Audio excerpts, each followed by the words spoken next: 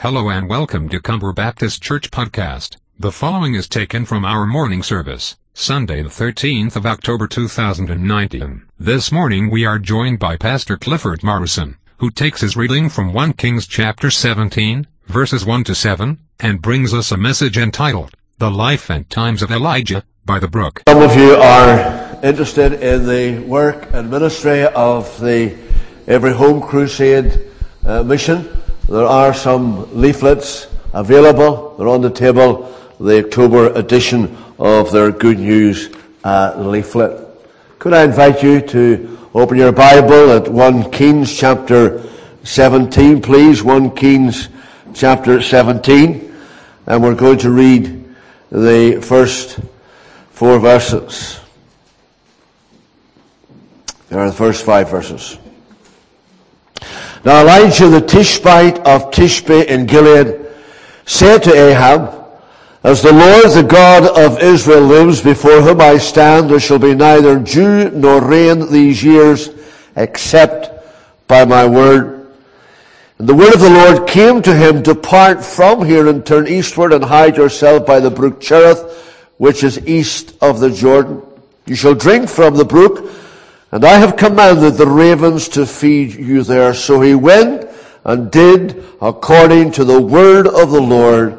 He went and lived by the brook Cherith, that is east of the Jordan. Father, with our Bibles open this morning, we thank you for the promised help of the Holy Spirit. So much can crowd our minds. We can think of things in the week that has passed. We can think about things that lie ahead of us in your providence in the week that lies ahead. But just now, give us the spirit of concentration. And help us, Lord, to understand what we're reading and to apply your word to our hearts for Jesus' sake. Amen. We're going to spend a little while this morning by the brook.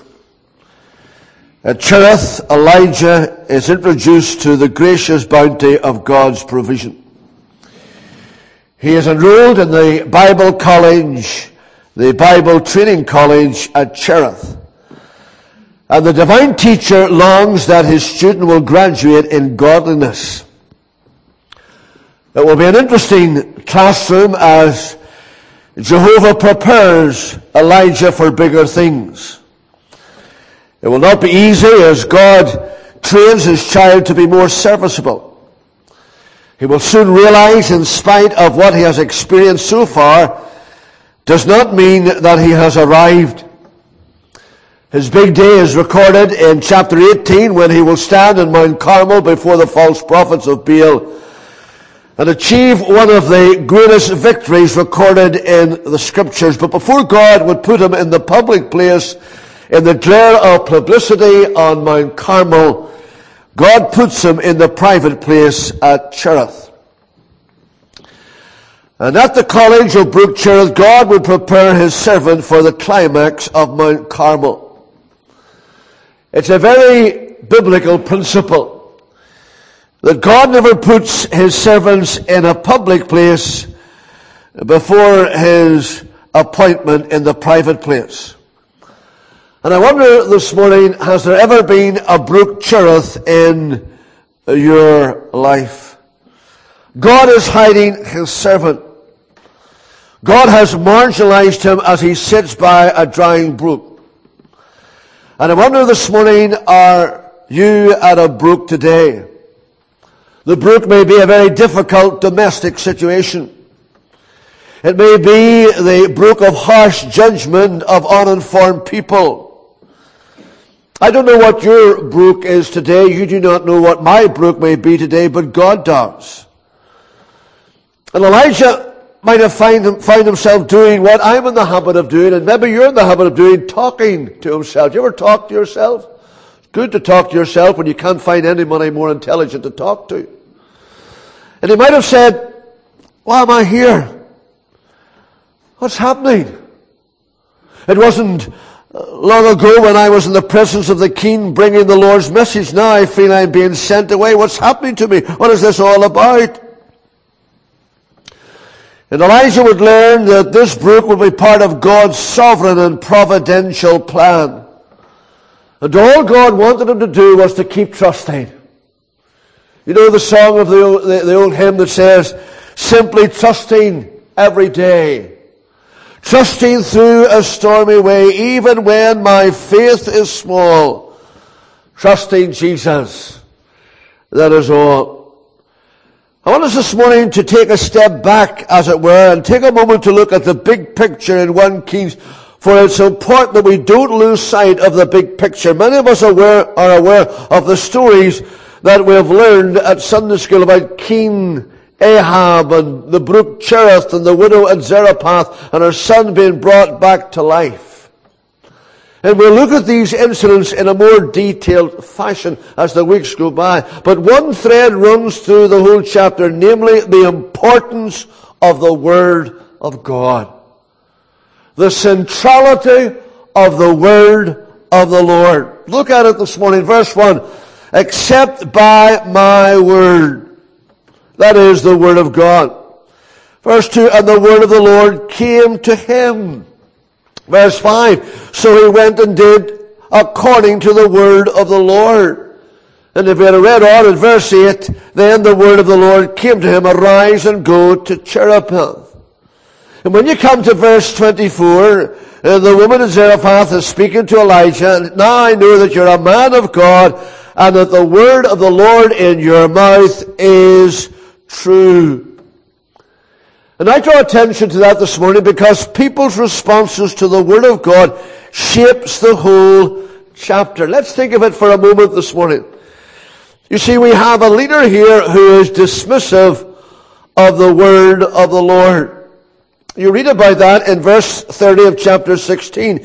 Ahab did evil in the sight of the Lord. He did more evil than all who were before him. He was dismissive of the Word of God. The Word of God had no authority whatsoever in his life. And that was reflected in his ways, in his wife, in his worship. He was blatantly disobedient. And his disobedience was bold, brazen, and unblushing. Can we not see the very same attitude and activity today? You and I are living in a world, living in a society, living in a community where there is no reverence, there's no regard for this book that we call the Bible.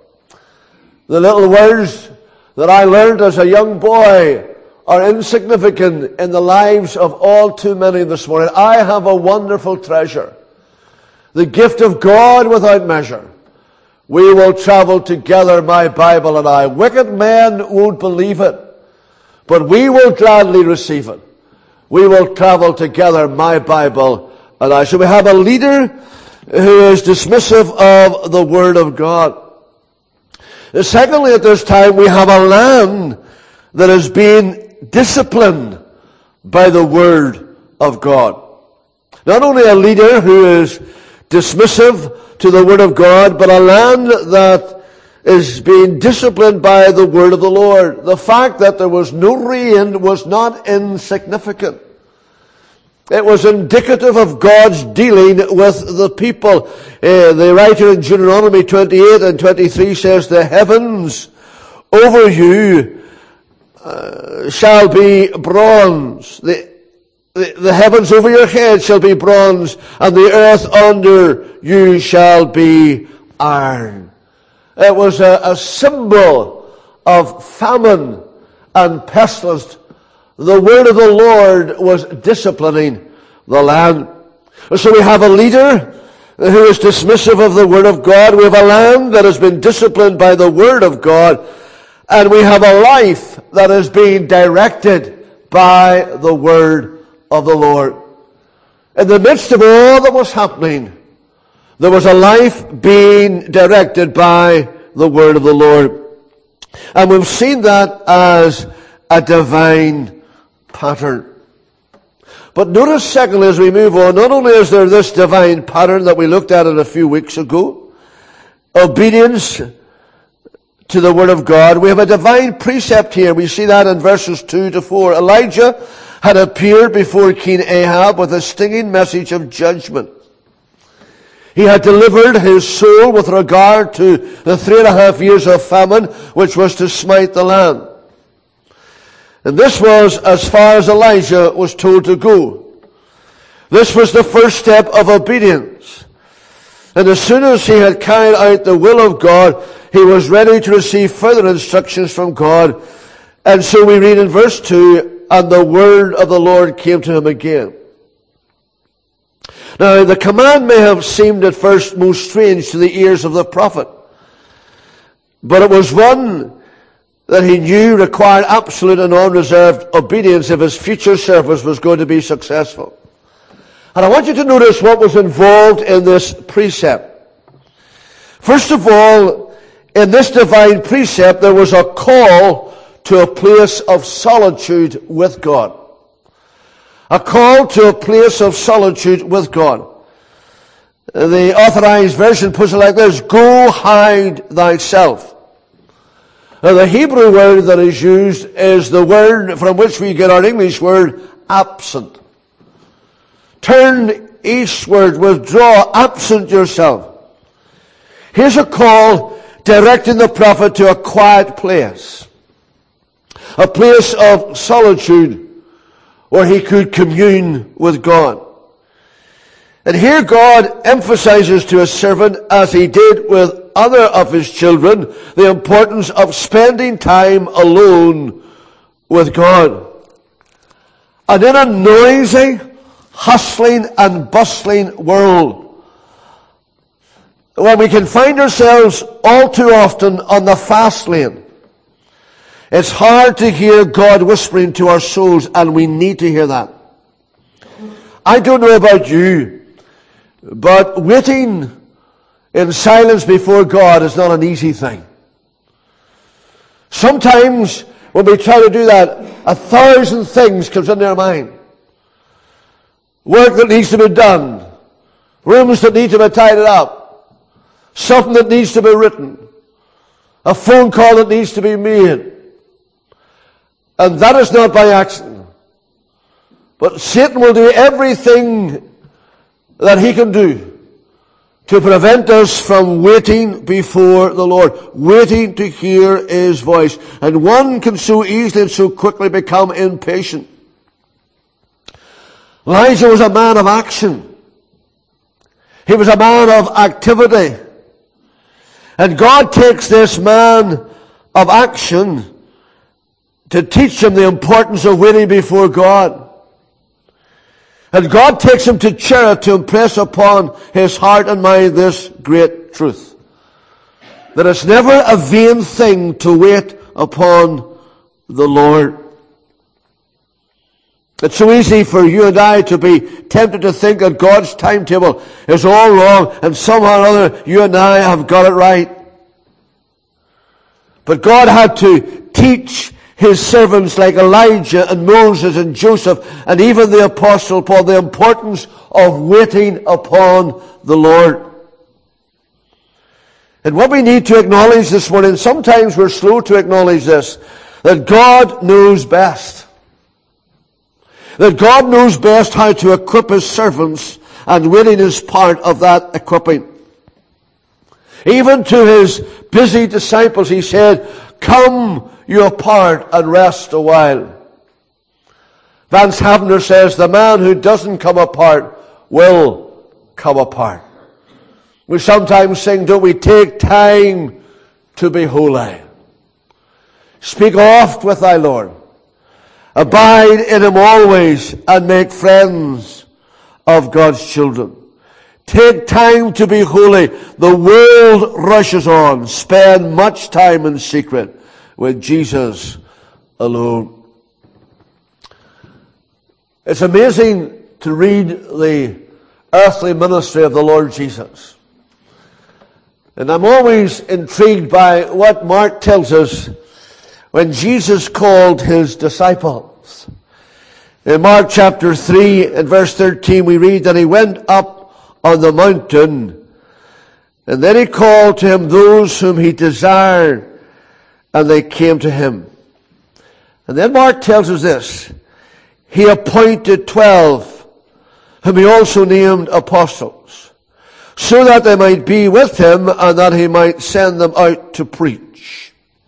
Now we can read a verse like that so quickly and not catch a significant pattern. Notice what Mark tells us. He tells us that he called them to be with him. How long? At least 3 years. He called them to be with him, and then he sent them out. I must confess, I think we as evangelicals get it wrong. And I include myself in this statement, and here's where I'm coming from. I think sometimes when we hear of people who have a remarkable conversion,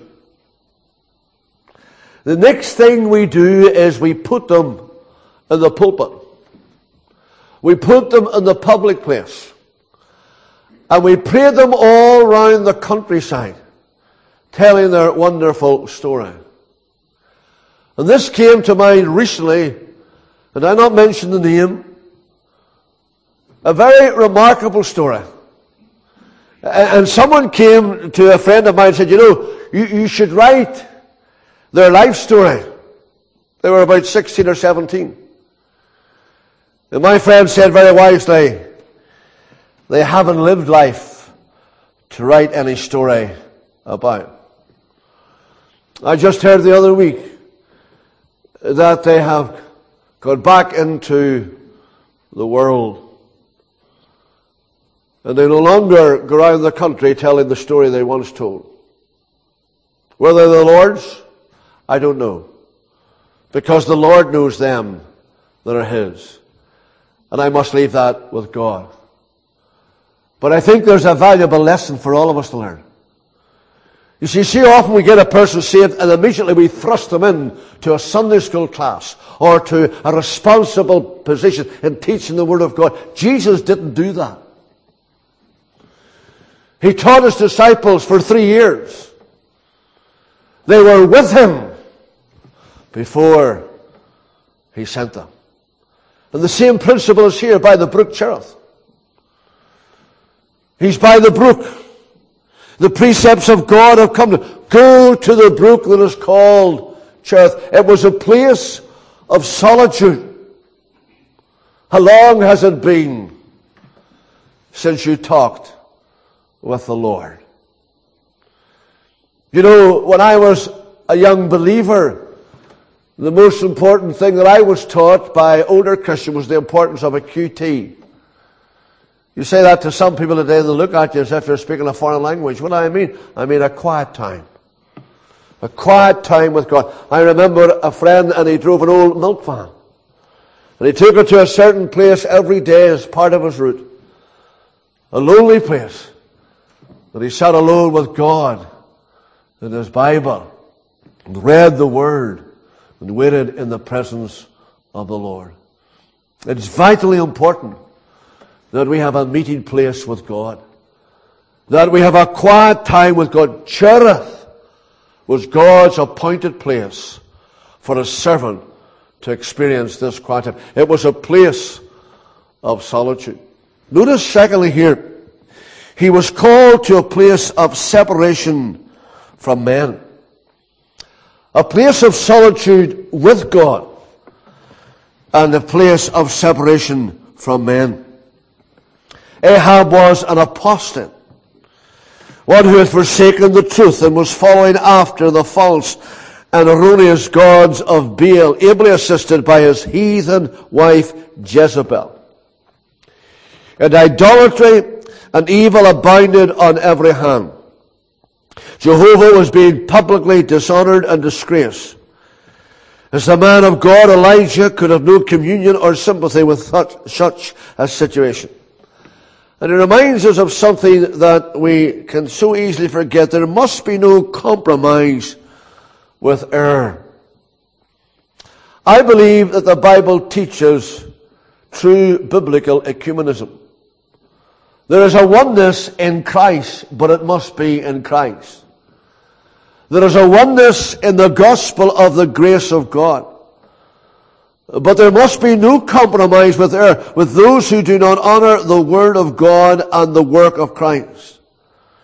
There must be no compromise with an ecumenism that sets aside God's truth and accredits a system that dethrones Christ and his finished work as being Christian. The Apostle Paul tells us that we are to have no fellowship with the unfruitful works of darkness. One of the in words of our day is the word tolerance. Tolerance, that's what we need. We need to be more tolerant. We need to imbibe everything. We need to be broad-minded.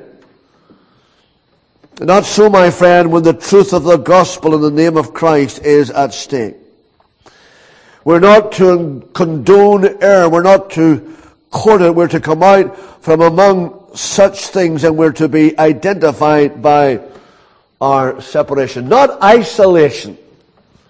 Not isolation. But separation. A separation unto Christ, where the gospel is honored, where the person and work of Christ is revered. And in many people's thinking today, the operative words are, let's all get together. God says, no, we're to be separate. We're to come out. We're not to touch the unclean. We're not to stay in. We're to get out, and we are to stay out. And so here is a divine pattern. There was obedience to the word. It was a step at a time. In a day when leaders were dismissive of the word, in a day when the land was disciplined by the word, there was a leader who was directed by the word. But there's also a divine provision. We see that in verses 5 and 6. Having received a divine command, Elijah was determined to obey God. And I would suggest that his obedience was prompt. We read here, so he went and did according to the word. The servant of God did not argue. The servant didn't make a suggestion that would mean him avoiding doing what God wanted him to do. And I want you to pick up this point just as we close this morning, because this is very important. I want you to see that he didn't obey the will of God. It doesn't say that he obeyed the mind of the Lord. We don't read of the will of God being revealed to him or the mind of God. And I draw attention to this because I feel there is confusion today on this matter, which causes untold problems, or unnecessary problems, if I might add. There are those who mystify themselves and others by a lot of pious talk about these things, about obtaining God's mind, or discovering God's will. And that can amount to vague uncertainty or personal impulse. God's mind, God's will, is made known in God's word. Let this mind be in you, which was also in Christ Jesus. May the mind of Christ my Savior live in me from day to day, by his word and power controlling all I do and all I say. And here is the golden rule. He never wills anything for us which to the slightest degree clashes with that heavenly rule. The word of the Lord came to him. Here was a man moving in accordance with God's word. And as Christians, we need to do that. A church needs to do that. And Elijah is doing that. We have a similar experience in Nehemiah's day. In Nehemiah chapter 8, we read that all the people gathered as one man into the square before the water gate. Henry was talking about water this morning, living water. And water in the Bible is a symbol of the Word of God.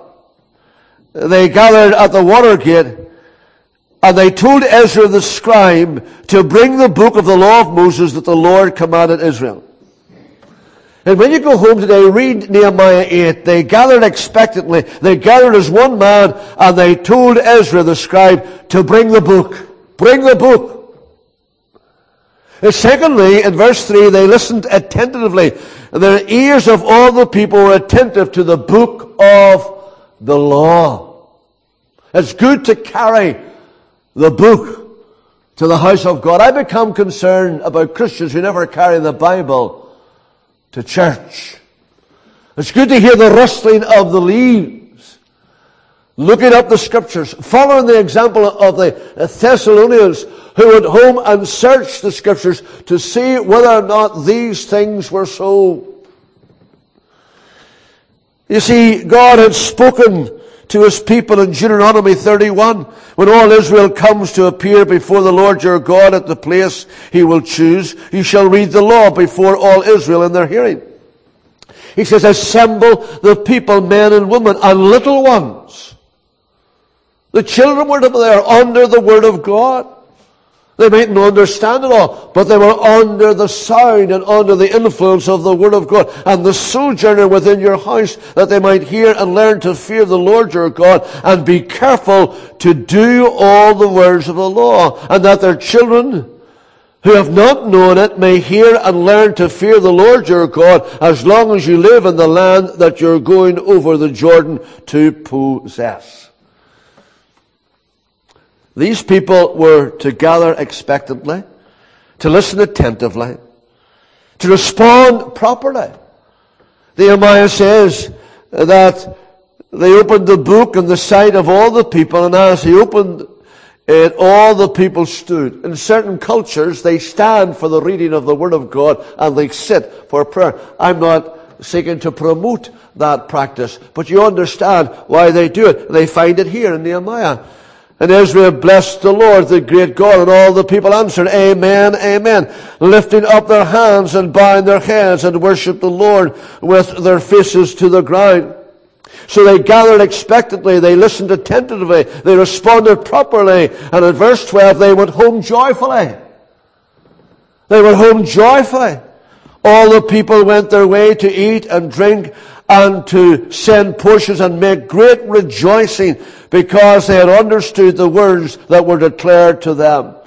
And so it is with Elijah as it was with Nehemiah, the importance of the Word of God. He was at Cherith because the Lord had directed him through His Word. And I trust that you're here this morning because you believe the Lord has called you to gather in this place.